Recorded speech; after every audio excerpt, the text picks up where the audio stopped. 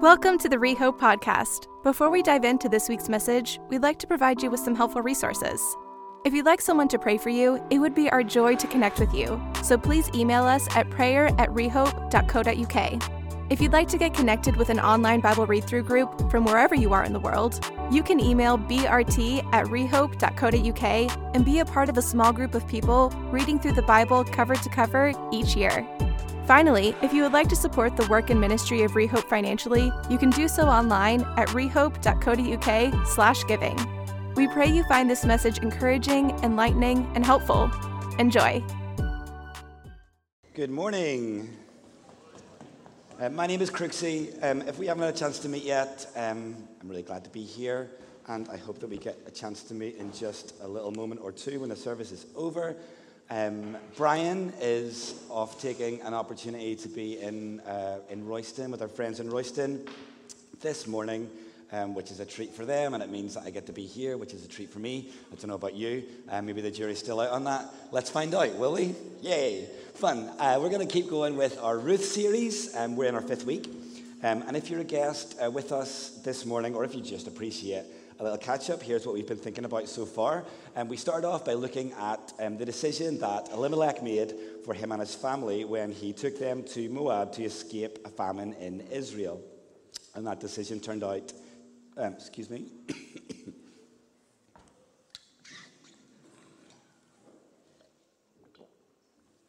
I shouted at the football too much this week. Is really what happened, I'm not kidding. Fun. So he went to Moab to avoid a famine, and within 10 years, him along with his 2 sons, they had all died, leaving his wife Naomi and 2 daughters-in-law, widowed and without much hope whatsoever. So we talked about what it is like to boost our trust in challenging or tragic moments. Then we saw Naomi and Ruth return to Bethlehem. Ruth chose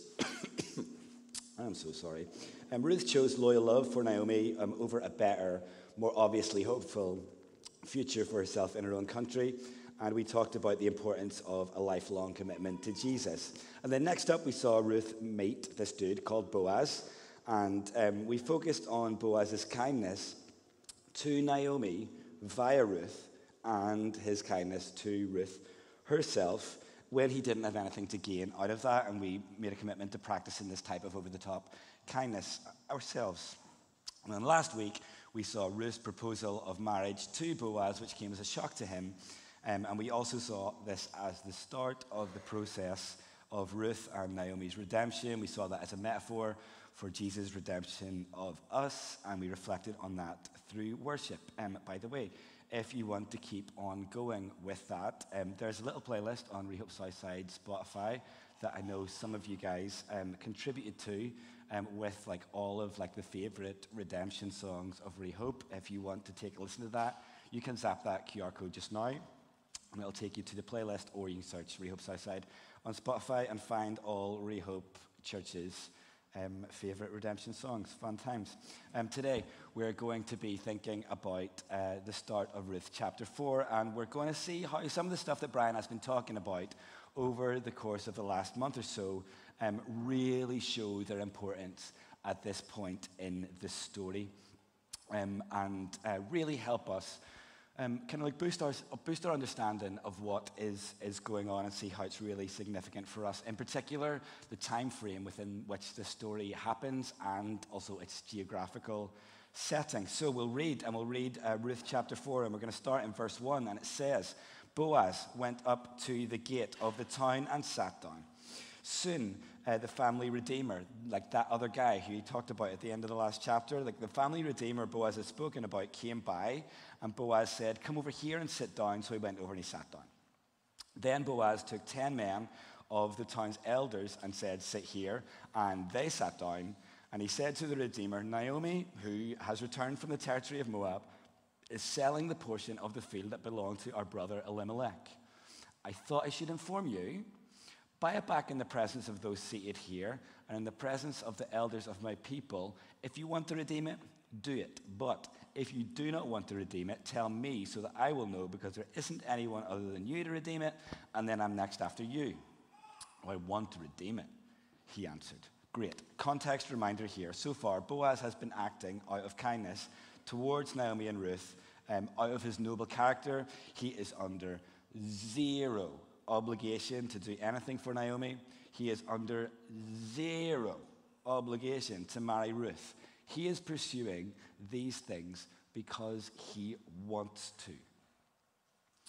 Yet the obligation does exist.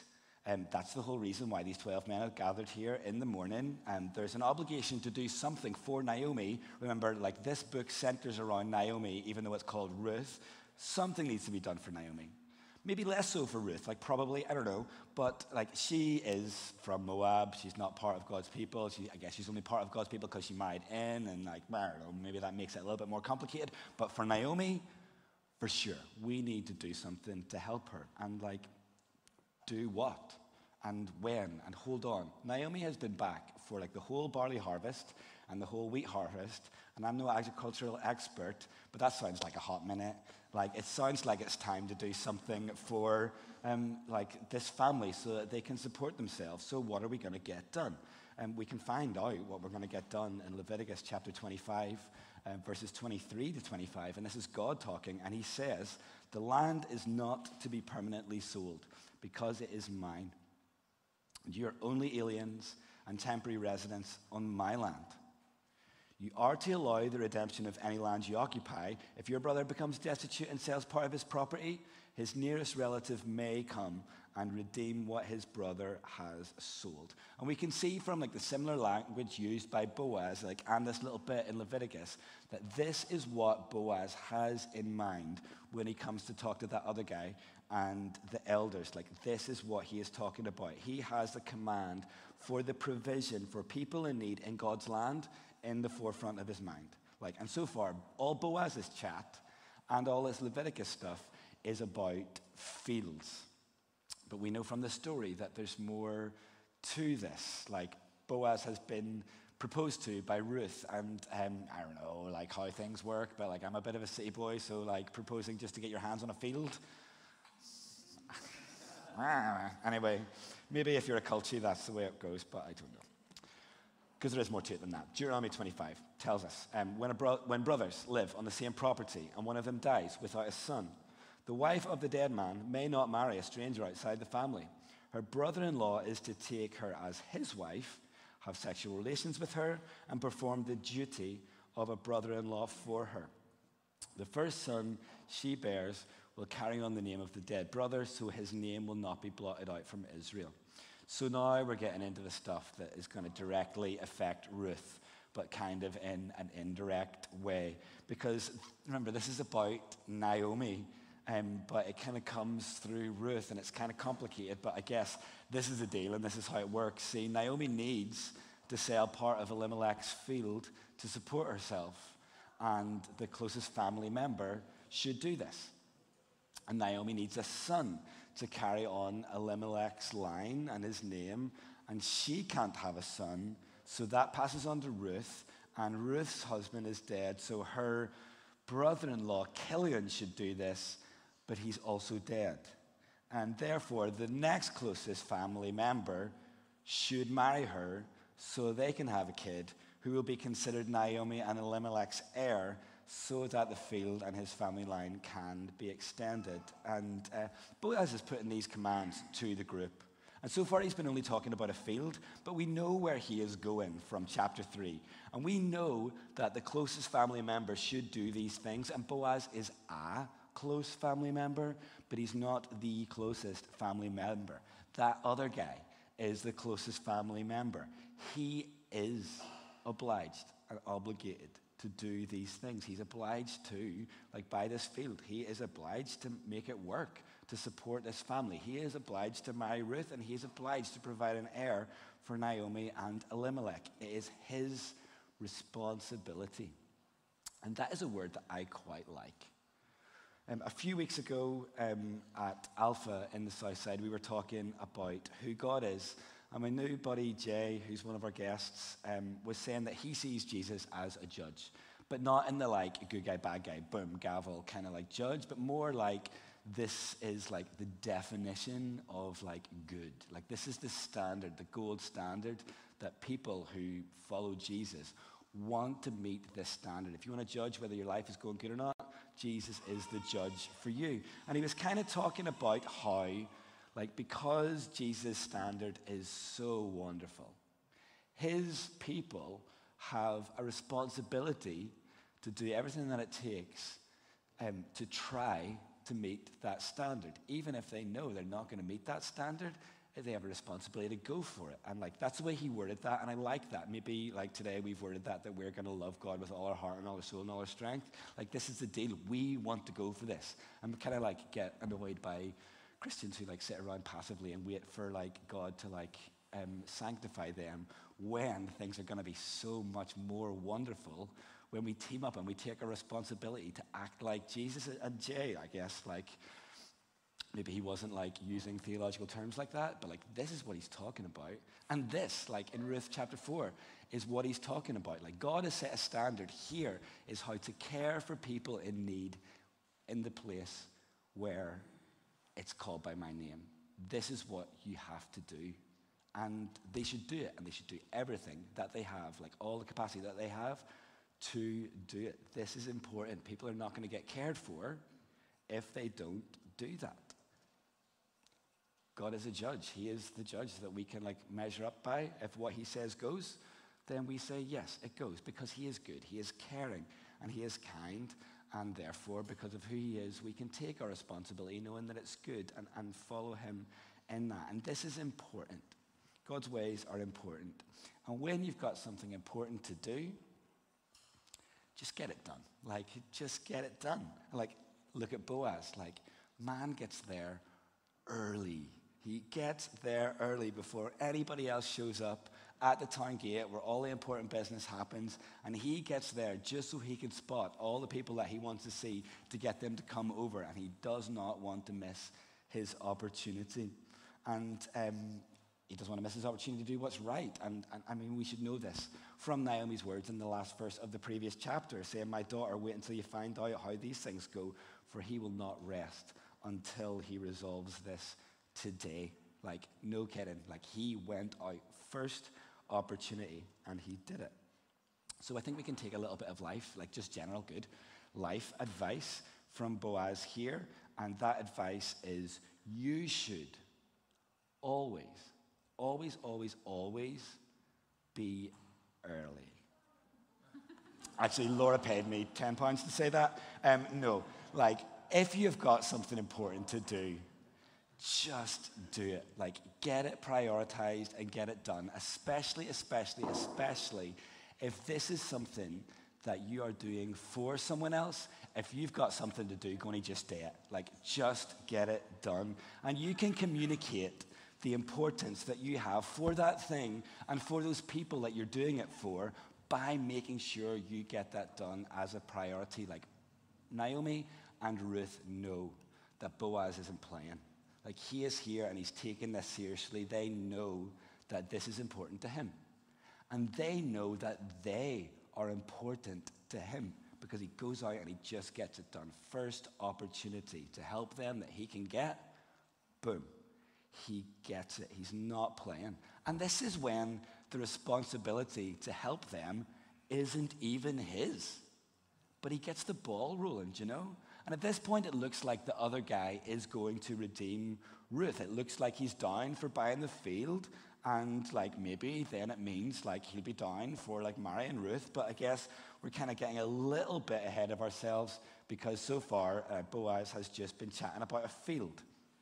And all of this, like Leviticus and Deuteronomy stuff, like should be prior knowledge to them. They should know this. And I'm sure it was. Look, they're important, prominent members of that town, like elders of the town. Do you know what I mean? Like, I'm sure they knew what was going on. But sometimes it feels different for us. Like, I know that when we're reading through Leviticus and in certain parts of Deuteronomy, it doesn't always feel like it is the most relevant parts of God's word, or maybe even the most memorable parts of God's word. So when you read Leviticus and then you read Numbers and Deuteronomy, and you read Joshua, and then you read Judges, and then you get to Ruth, and you've kind of forgotten about what was talked about in Leviticus because it just doesn't seem that memorable. And maybe sometimes we take all that Leviticus stuff and the sacrifices, and that feels so culturally removed for us, and we'll just like dump that in the ancient history section of like I don't know, like we're fine. Like I'm sure that was relevant at some point, but not really relevant to me. Ancient history. That's not the way that it was for these dudes. And something that I've really appreciated about Brian teaching this series is like the time frame that he has brought to us, that this happened in the first generation of the judges. So it's not ancient history to them. It's the current laws of the land. They are trying to figure out the current laws of the land and how to do this. So they get it. And it looks pretty certain that that other guy is going to redeem Ruth because he's down for the field. Like, he seems like a good dude so far. So all signs kind of point to him doing the right thing. But that's a problem because that's not what Boaz wants to happen. Like, he wants to marry Ruth. And Brian mentioned this last week, that Boaz is going to have to be kind of smart, kind of shrewd to make sure that things pan out the way that he wants to pan out. And he's not going to let anything go to chance. He's ready, and he gets into that gate early, and he's going to make things happen for him. So that when he sees that other guy coming, and he's like, all right, mate, come here, I've got a wee thing. See that Naomi back from Moab, innit? I mind her was married to Elimelech. Aye, pure tragic, man, but a Disney bear thinking about, by the way. But that field's just sitting there, innit? Nothing doing with it. Somebody should buy that wee field, man. Take it off her hands, help a lassie out. And man's like, oh, yeah, oh, well, I could do that. Oh, I'll do my bit. One wee thing away, and there's always a wee thing, isn't it? Just when you think things are going perfect, there's always a wee thing. I mean, he's a 10, and there's a wee thing. And I like a meme as much as the next guy, and I like to join in the fun. So this week, I did a little deep dive into your Twitters, women of Rehope. And I know what you've been saying about your men. And I'm here to let everybody know. Let's start at home, eh? Let's start with a tweet from my own darling wife. And she says, he's a 10, but he gives me a 5-minute lecture on how to pack the dishwasher while making me watch him repack the dishwasher. And I can see from the timestamp that she's tweeted that on my birthday. And giving a sanctimonious lecture about dishwasher packing does sound like the sort of birthday present I would give to myself. So, I mean, guilty. What about the next one? He's a 10, but he wants to get an ice machine and set it on my kitchen counter. No. That will not fly. And Kelly's mum warned her about men with their flowing locks and their abs and their ice machines. And now Brian has none of those things. Tragic. But we're not done. He's a 10. But he thinks a good idea for a perfect family day out is us watching him play disc golf. So he's an 11. Right? He's an 11. Pacific Northwest for life. You can click that button again there, David, at any point. Boom. There we go. He's a 10, but his idea of the perfect dinner date is throwing as many things in an air fryer as he can. Okay, fair. He is a 10. There's always a wee thing. Always a wee thing. Maybe not with Gus. But there's always a wee thing. I mean, she's a 10. But you have to marry this lassie from Moab to get her. I mean, in this one, the 10 is a field. But okay, fair enough. There's always a wee thing. Like, here's another one from Jamie. He's a 10, but he spends all night making fake tweets for his sermon.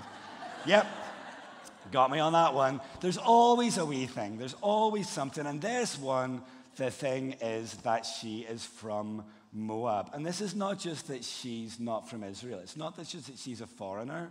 Like, it's not an immigration thing.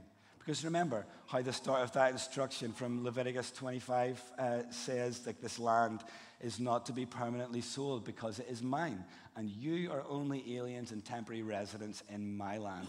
This is how God talks to his own people.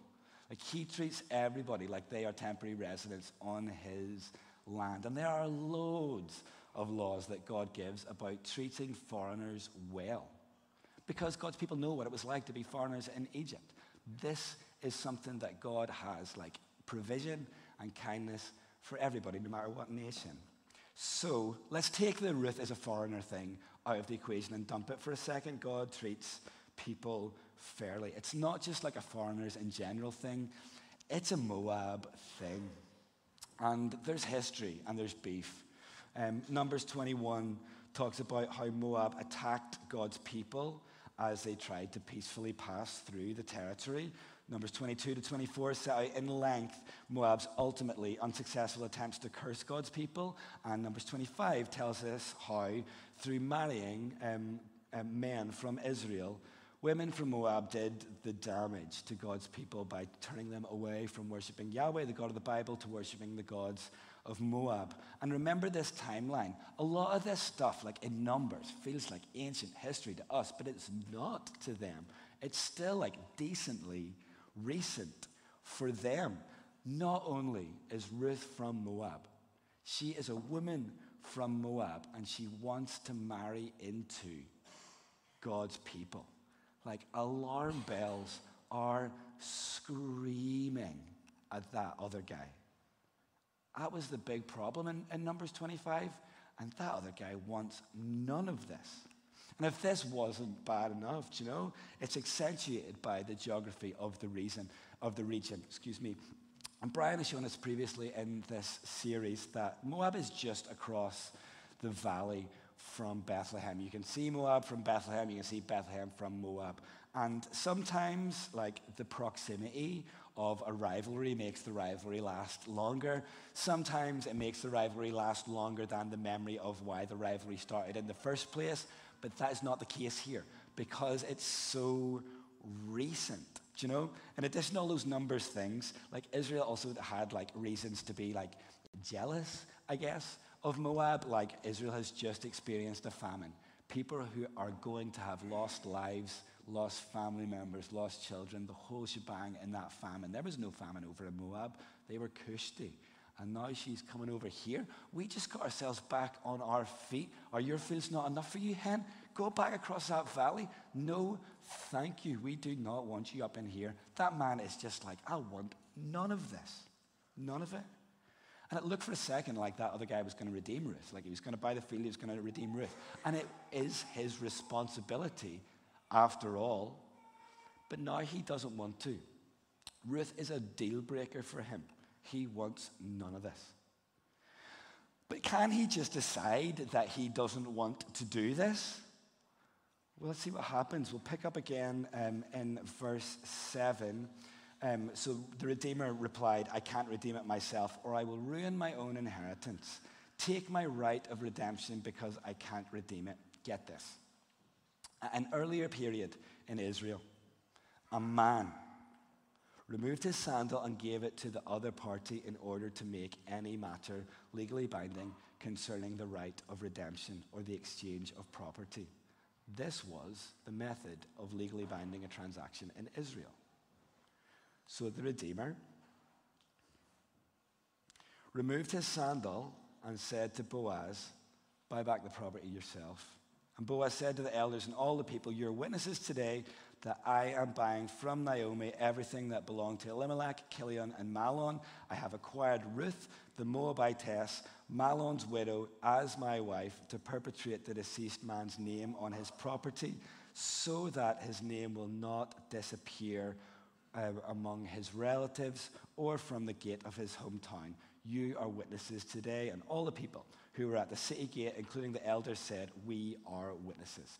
Okay, that's that then. Game over. Ruth is a deal breaker, and that other guy wants none of it. He doesn't want to ruin his inheritance. Okay, fair enough. Most interactions, if not all interactions with Moab so far have been pretty ruinous. so we kind of get it, but like not nice. And that means the responsibility passes to Boaz, which is what he wanted all along. So nice one, Boaz. Shrewd moves, well played, son. And the interesting thing is, though, that this passage doesn't talk about responsibility the way that we've been thinking about these things so far. It talks about the right to redeem. I find that so interesting. Like, how do we get from rights to responsibilities, or responsibilities to rights? Like, those things kind of seem like pretty linked, but kind of different. I guess you can set down your rights and give up on them, but can you just decide that you want to set down a responsibility, if it is your responsibility, and think, nah, I just don't want to do that? There is more to this command from Deuteronomy 25 than what we've seen so far, so let's look at it. It says, if the man doesn't want to marry his sister-in-law, she is to go to the city elders at the gate and say, my brother-in-law refuses to preserve his brother's name in Israel. He isn't willing to perform the duty of a brother-in-law for me.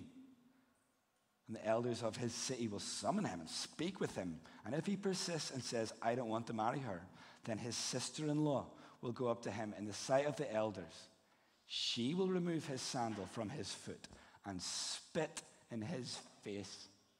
And she will declare, this is what is done to a man who will not build up his brother's house.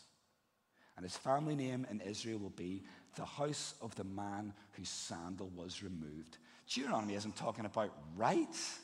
Deuteronomy is talking about duty.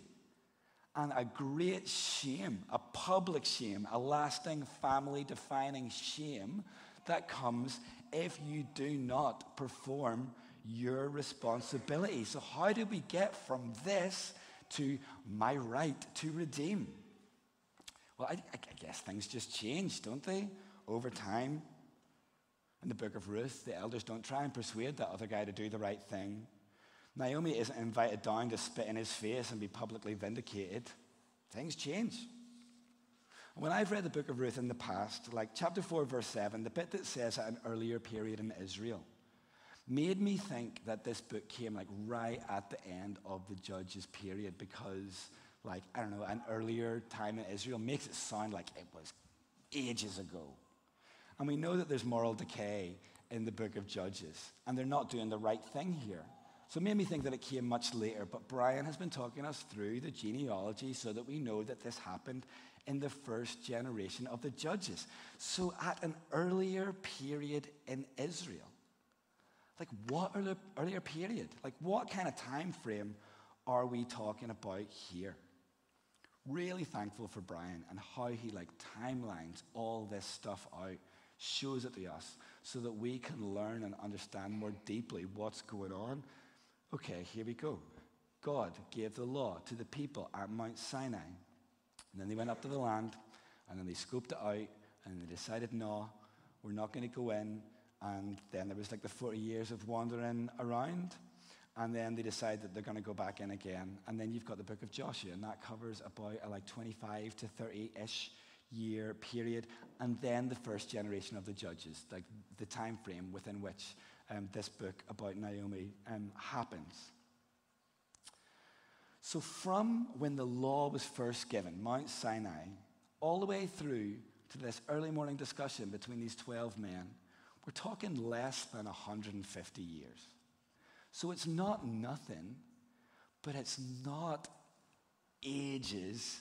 It's not loads. It's not like Mount Sinai was 1,000,000 years ago, ancient history.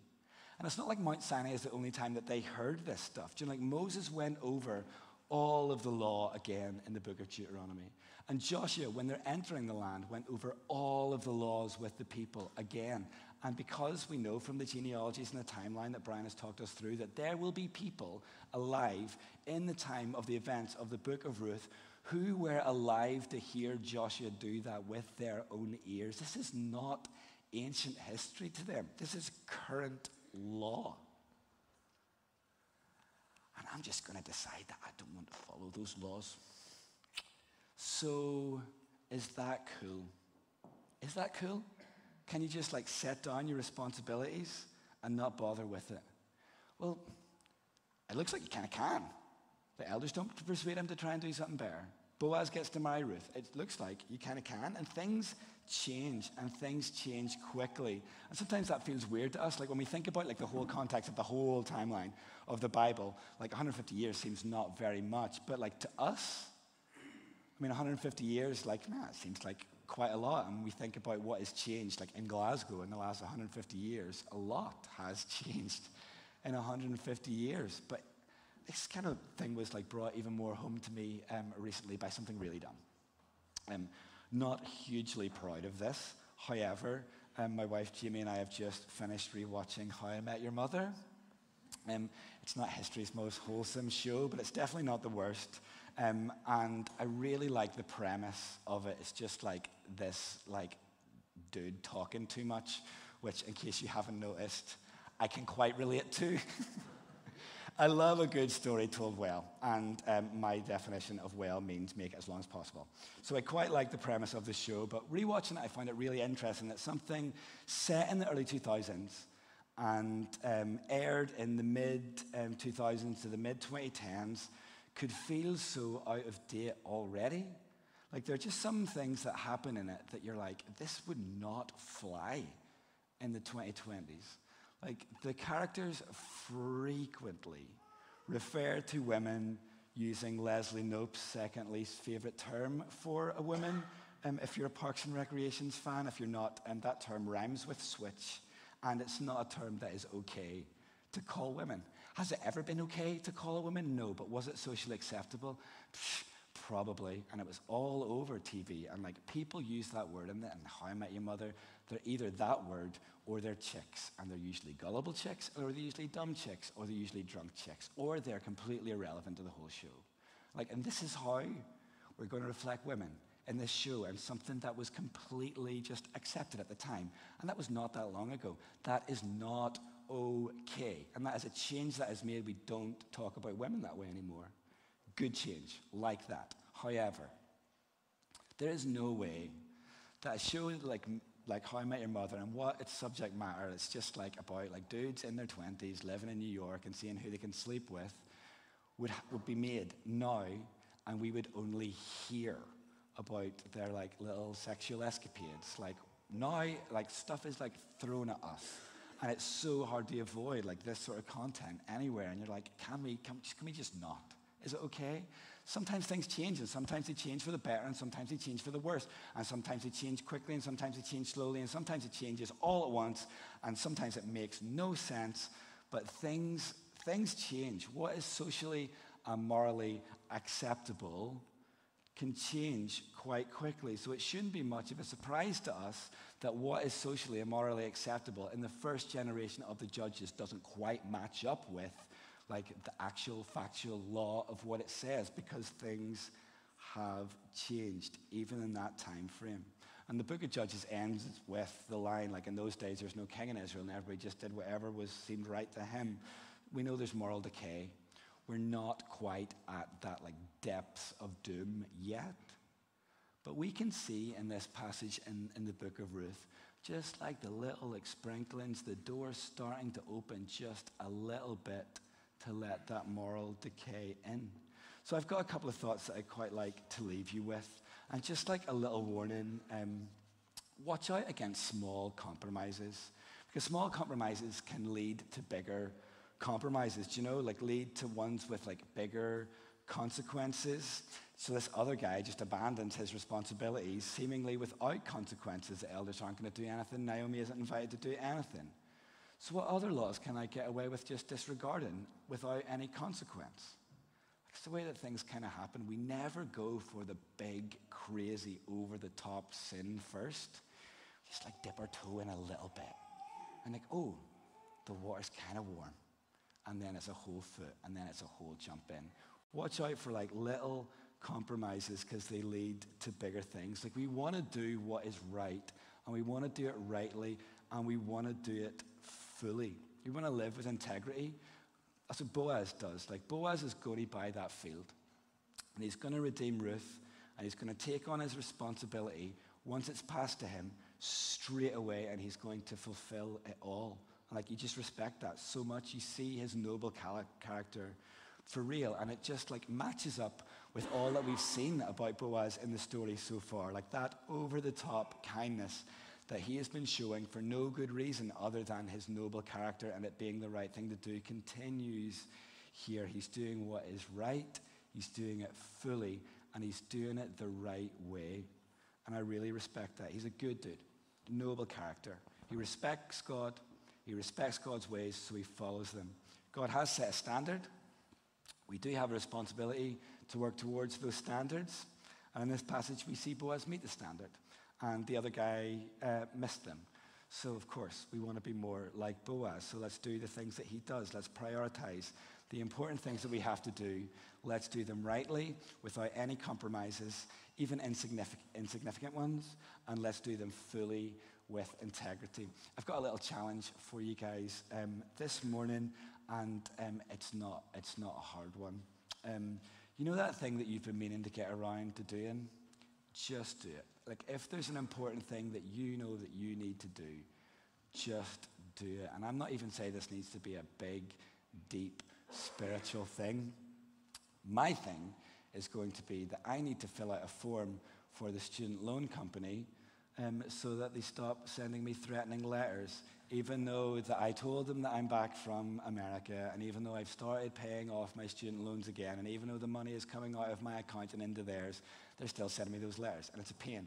And I'm going to do it, I don't care, but it really bugs Jamie that we get these letters. I'm going to do that thing. I'm going to do it first opportunity because that matters to her, and she can see that I've listened to her, and I'm going to do it. I'm not even saying it needs to be a big, deep spiritual thing, but if you know there's something that you have been putting off that would make a difference to somebody if you did it, just take your first opportunity to do it.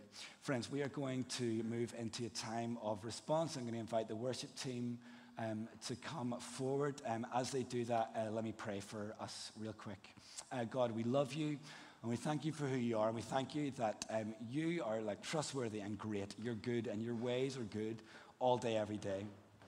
And God, we know that we have a responsibility to follow in your ways. God, I pray that you would make us more like you every day. And I pray that you put your spirit on us to empower us to go for it, to do those things that we need to do to take up our responsibility to be more like you. God, help us. Help us. We love you. We love you so much.